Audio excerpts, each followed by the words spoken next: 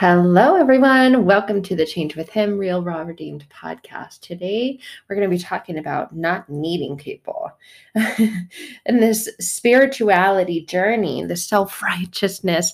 I used to think I don't need you. I don't need you to like me because I like me. And I went from hating me, not liking me, to liking me. And that was a beautiful experience. But there was so much pain, so much sorrow, so much heartache, and so much sadness in that. And I was in that place for a while where I thought, I don't need you to like me because I like me. And I know he loves me. And I got to this place in my journey where I thought, okay, I don't need people to like me. I don't really care whether or not people like me. And that was a fun place to be in. It was a safe space to be in because I really stopped giving a fuck about what other people think. And I read books like The Subtle Art of Not Giving a Fuck, and they resonated with me. But there was also a sense of loneliness with that. And I thought, well, if I don't need you to like me, that's fine. But I realized that I was always with me, and that was an eternal reflection of the relationship I had with me. If I don't need you to like me because I like me, I love me, and there was a missing piece, I want him. And when I say him, I'm talking about our Lord, our Savior, our Creator. I want him to like me and I want him to love me. And there was a lot of pain that came with that as well. But I used to think, I don't need you to like me. I don't care if you like me because I don't need to care about the opinions or others. I don't need to take everything so personally. And I would read self-care. I do that all the time. I put words together. Self-care, that was care and help. Self-care, self-help books, self-hair books by like Don Miguel Ruiz, for example, the Four Agreements. I love that. And then I read the Fifth Agreement. I'm like, the four were really good. I wonder how amazing the fifth is going to be. And the Mastery of Love and all of his incredible books and the self-care books, self-care, self-help books that really did help put things into perspective and put my mind into a place of more ease. I wouldn't say the greatest place of ease. The greatest place of ease I've ever felt my mind be is when my word, my source of strength and my faith is in who God says I am, not who other people say I am. So the subtle art of not giving a fuck and the books like Unfuck Yourself, I really loved, and they were books that were helpful and supportive for me in the beginning of my journey when I really thought, I don't care whether you like me or not, because Don Miguel Ruiz says, don't take things personally. And I would remind myself of the power of those words and the power of the word and the power of tongue. And when I say the word, I'm imagine me nudging you and elbowing you in the side, the word, the Bible. And the Bible doesn't speak that way. It's me that speaks that way. It's culture that speaks that way. Unfuck yourself, the subtle art of not giving a fuck. Don't give a fuck. Don't give a fuck. Right. And there's so many songs and culture and society that talk about that, this independence. And so we're fed this constantly, continuously, this ultra independent, self made, self led, not needing anyone. And this is very, very damaging. And I talk about this in my masterclass, Transform. And we go into healing these wounds inside Transforming Past Pain to Present Power, my signature program, because a lot of this is programming. And it's programming that needs healing, that needs transforming, that needs changing. And we can do a lot of that ourselves, especially when we're working with the vast, unlimited power of our internal and unconscious mind through the power of our internal and unconscious beliefs. And that's what I do with people on my professional life. And the wisdom and knowledge and the word that I want to share with people is you can take it even deeper and even further to a much more profound level when you develop a relationship with the word that heals, the word that transforms, the word that changes everything. And if you haven't caught on yet or by now, the word that I'm talking about is the word that's in the Bible, the word that's found there. And yes, there's different translations with it. And I used to have issues with that. I'm like, whoa, hold up. I'm sorry.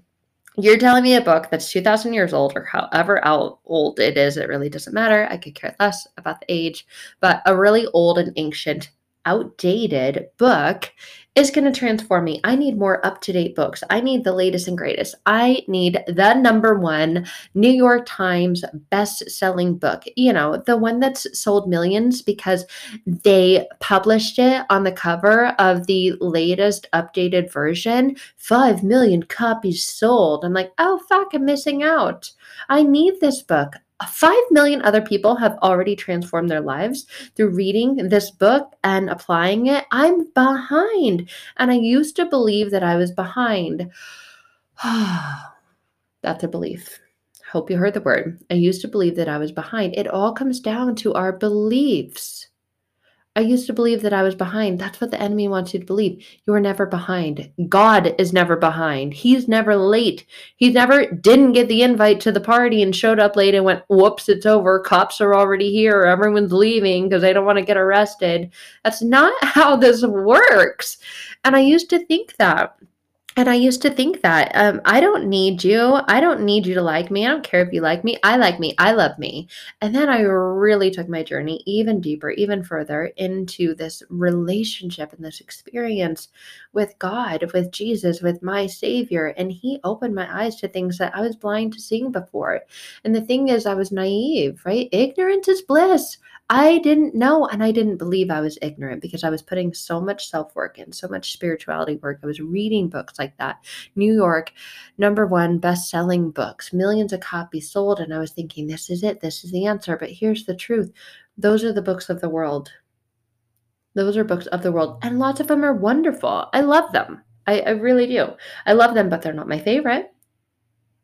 I've got lots of ones that I love, but the one that is the one I love the most and the one that is my favorite now is the Bible, because that is actually the book where all those other books came from. The concepts, the theories, the thoughts, the quotes, the ideas all come from the OG book. There wasn't a New York #1 Times best-selling author, publisher back then, back in the day. They didn't even have publishers back in the day. I don't know. They were written on tablets. If you look at Moses, hello, he went up to a mountain and like chiseled stuff out on tablets on stone. Could you imagine? Now isn't it funny? This just came to me. A tablet. Moses chiseled some stuff out on tablets, and we use tablets now today. We use tablets, we use iPads. That Moses had the OG, the original gangster tablets. Like, he was the OG of God's word. Like, hey, bro, chisel this out for me. It's going to change lives. Okay, hold on, God. What did you say? Hold on. Hold on. I got to chisel. Oh, hold on. My chisel just broke. Let me carve out a new one. Like, they had it way harder back in the day than we have it now. It's so easy now, but it's in so many ways so much harder because there's so many more distractions. There's so many different things to go to. There's so many books to read, and which book do I read that's going to change my life and transform my life? There's only ever been one book, and we have access to it now. And a lot of us say things like, "Oh, it's old and it's outdated." How is that relevant? How does that have any relevance on my life today? It's old, it's outdated. All that crap happened a long time ago. First of all, it wasn't crap. And have you read it? The same shit is happening today that happened then. There are wars, there is famine, there is heartache, there is heartbreak, there is adultery, there are people cheating, there are people lying, there are people murdering, there are killings, there are mass worldwide things going on. It's very, very, very relevant. It's actually much more relevant because it's not just one book. It is, I don't know exactly how many, but it is written by many, many, many authors. It's like 64 books, maybe. Do not quote me on that. It's a lot of books and it's a lot of authors. So it's this great all-in-one. And I think we're all looking for that. We're all looking for the one book that will change our lives, that will save us, that will transform us, that will heal us. I know I was, and that's why I read so many of them. And all of them had good guidance, good advice, good words of wisdom, good words to live by, like the 4 agreements. Don't take things personally. And when I applied those into my life, they were helpful. But I always felt like something was missing, because it was. Because I was looking for things in the ways of the world and in worldly books, not godly books. The Bible is the only book that is God breathed, that He is the author. He didn't write them himself or themselves himself. He had other people write them. A lot of them, you know who the author is. Matthew, hello, author's Matthew. Mark, hello. Luke, John, Paul, like, you know who the author is. But and you're like, well, it's not God. If God is so great, why wouldn't he write it himself? He was busy breathing life into the words, and someone else wrote it, but the words come from him and they came through other people, but they're his words. And other people, when they sit down to write their own book, I've written my own book. It's called Three Little Words. It's a prayer journal. I love it. It's phenomenal. It's available on Amazon. And it tells the story of my testimony. And some of those, I'm like, those are my words. They're not words from God. Like, I'm not that cool. I didn't write the Bible, but I'm cool enough to read the Bible and not be too good for it. Not be so, I don't need that. No, that's old, that's ancient, that's outdated. What relevance does it have in my life? I'm not too cool for school. I'm not too good for the Bible. Nobody is, but a lot of people act as if. They act as if they are, and we're looking for words of guidance and wisdom and transformation in worldly things. And it may be self-help, self-care books. And those are not bad. That's where I started my journey as well. And it led me to not caring what other people think about me. But you know what? There's another side to that coin. It also led me to feeling very lonely. It also led me to living at what I call the F life and the P life. And we talk about those in the archetypes of the emotionally abused and neglected in my masterclass. We talk about the F me, which is the fake me, the fraud me, the P me, which is actually the perfectionist and procrastinator. But I also say that it's, oh, I just lost my thought. It'll come back to me. The pretend me, which goes along with the F me. I pretended like it didn't bother me. I pretended like it didn't hurt, that I really did. And so I continued to live a life where I was lying to myself. I'm like, oh, I don't care if you don't like me. I did care. I do care. And I was really proud of myself because I was no longer going to live a life bending over backwards and allow other people to overstep my boundaries and use, abuse, and take advantage of me because I was nice, because I was kind, because I was loving, caring, and giving. And when I started reading the Bible, I had some real frustrations with it in the beginning because it speaks to Jesus loving the weak, the meek, the lowly, the poor. And I struggled with that because I didn't want to be weak. I wanted to be strong. I felt so weak through going through narcissistic abuse and past emotionally unavailable relationships where I gave 100% and they gave maybe 5 just to keep me around. And I felt horrible about myself. And so I would pretend when I would say, I don't care if you like me, I like me. I don't need you to like me.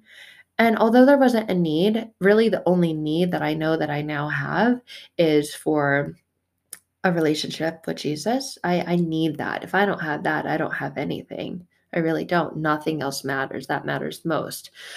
But I would live life through those words and saying that. And I felt like I was still living an empty life in many ways because I would say things like, I don't care if you like me. I'm not taking things personal.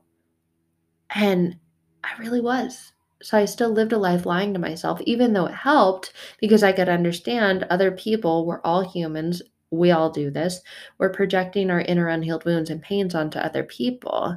And especially when you're in a relationship with someone who doesn't have a relationship with Jesus, there's an even higher level of intensity when it comes to projected pain.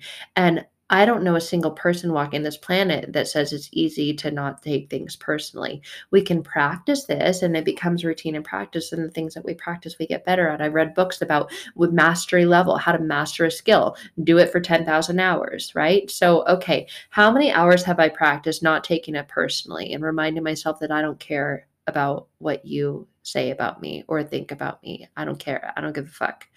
And live life in that way. But a lot of times where there's a state of mind, and it's not so much a state of mind, there's a state of heart. What is in your heart? And what was still in my heart when I was living through that, I don't care what you care about me. All I care about is what I care about me. There was still something missing. My heart was still in a posture of hurt. My heart was still in a posture of defensive, like a defensive position where I needed to be on the defense all the time. And if you know anything about the nervous system, the what is it called? Parasympathetic nervous system. I was just watching a video on it this morning. The fight, flight, freeze response. And you're still in that state of fight or flight when you're in that. I don't care what you think about me. I only care what I think about me. I love me, and that's what matters. What matters most is what I think of me, and my opinion of me is high. And my opinion of me is that I'm worthy. My opinion of me is that I'm deserving. And we try and tell ourselves all these things. And then if we read a book like, okay, you've got to get to self mastery, mastery of self in this lifetime, self actualization, all this stuff that all the gurus talk about. The OG guru is God. The OG guru is Jesus, God with a bod. So why not look at the way that he lived his life and the way that he guides us and the principles and methods and foundations and ways that he says, if you live your life like this, you will live your life for me. Therefore, you will be fully satisfied. I will make sure I provide you living water. You don't need to worry about going out and getting your Voss and Whole Foods not having your Voss anymore. Oh my God. Can you believe they were out? You don't ever need to worry about it running out because your cup is going to run over with it. Overflow. He wants you to live in overflow. He wants you to live in abundance. He wants you to care about what other people think about you, but not to the point where it takes you away from what he thinks about you. He doesn't want you to stop caring about what he thinks about you and not to live in shame. This is what I had to really process, is that he doesn't want you to live your life in such a way that you're constantly living in fear and shame. And a lot of times when I read the Bible, it would say, fear God, God's judgment, God's wrath. And I'm like, fuck. I'm not perfect enough. We don't need to be. That's why he sent his son Jesus to die for us, so that when he sees us, he sees his son Jesus. He sees perfection. He sees shame. As long as we repent and we turn against our ways and we are putting an effort to to do better. I don't like the word try. Try intense failure. So to do better, it's an action. Love is an action. Love is a verb. It's a doing. It's a state of being. Are you being loving? And are you being loving to yourself? And are you caring about other people? And so when we say things like, I don't care about you, I don't need to care about what you think about me, all I need to care about is what I think about me. That's so far from the actual truth. That's so far from reality. And so when we're living in that world, like I was in for a long time, it felt like I'm living in a world of lies still, and I couldn't figure it out. Like I've done so much work and I've read all these books and I work with people to transform their unconscious minds and what's going on. Why does it still feel difficult in this area of life? And then for me personally, it was that missing piece. It was that critical component. It was the cornerstone. It was like I had all the other stones laid for the foundation, like building an ark, right? Like a rainbow, the sign of the covenant, like building an ark, and that cornerstone I hadn't yet put into place. And that's the one that holds all the others into place. So should you say, I don't care what you think about me. I don't need to care what you think about me. My opinion of me is what matters most. Yes and no. It's a yes. Like one of my pastors at church, he talks about, is God the God of truth or is God the God of grace? Yes. Is it truth or is it grace? Yes.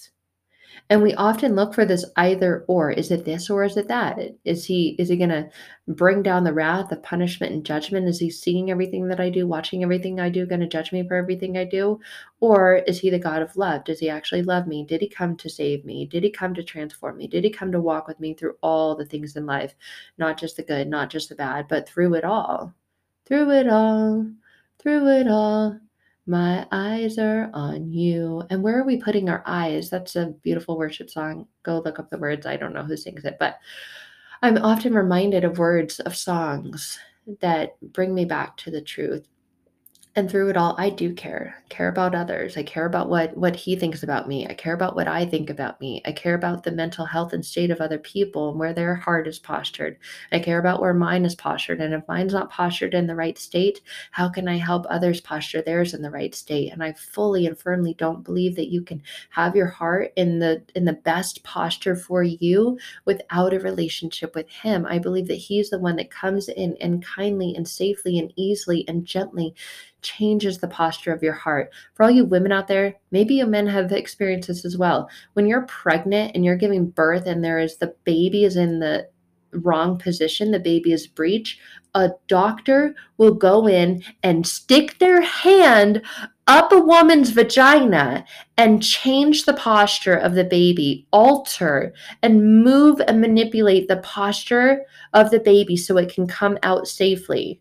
I know that's a wild and crazy, vivid description, but that's what God does with our heart. It's like His Spirit, the Holy Spirit, reaches in to our body and does it a lot more gently and with a lot less pain. Sometimes there is pain involved, though.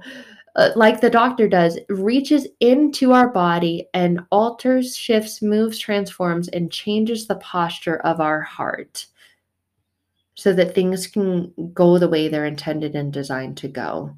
A baby is not supposed to come out feet first. It's supposed to come out head first. And there's a reason for that. He created that. A, it's a lot less painful on the woman giving birth.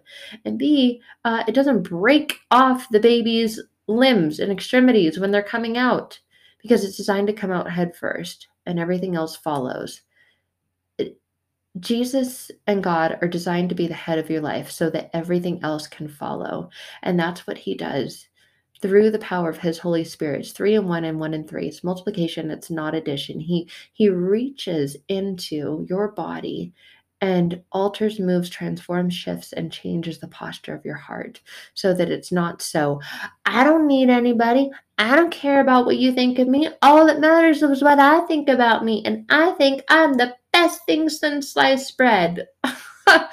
And that's the way to live an amazing life. You should care about what you think about you. And I hope that you do. And I hope that you speak kind words over you. I hope you pray wonderful things over you and over others. But the truth is, just like the baby is supposed to be head first as it comes out of the woman's vagina, God is supposed to be head first, because then everything else follows and flows and goes the way it's supposed to. I don't know where that reference came from, but I just imagine when my daughter was born, whoop, slipped out of the vagina. Like, that is the way it's designed to go. And that's the way our lives are designed to go, with God being the head of our household, the head of our lives. It's just like that metaphor of birth. And if things are postured, if they're turned around, if you're living your life like a breech baby, how did this get to this point? And you're living life like through self-help books, and you're reading books, and they're wonderful books. I love them. I've read them. I like them. Like Unfuck Yourself and Subtle Art of Not Giving a Fuck. You should, to the degree where you're not closed off and turned off to being extending compassion, extending grace, extending forgiveness for those who have wronged you, loving your enemies. We had an episode on that, and fuck, was that hard to do, but God helped me with it, through it. He was there with me when I felt twisted, when my heart felt like a breached baby, and I'm like, this is so hard to get out. It wasn't meant to get out in that way. It was meant for Him to come in and change the position of it so it could flow out. And now forgiveness, kindness, acceptance, gratitude, understanding pours out of my heart towards those people that I'm like, I don't care about you. Yes, I do. I do. Because if God does, I'm called to too. And we're called to care about ourselves, and we're called to care about others. We're told, love God, love others. It's quite simple, but we make it complicated, and it gets complicated just like a breech birth when things are turned around and they're not going the right direction. They're not angled in the right way. And that's what God does when we let Him. He's not going to force His way in.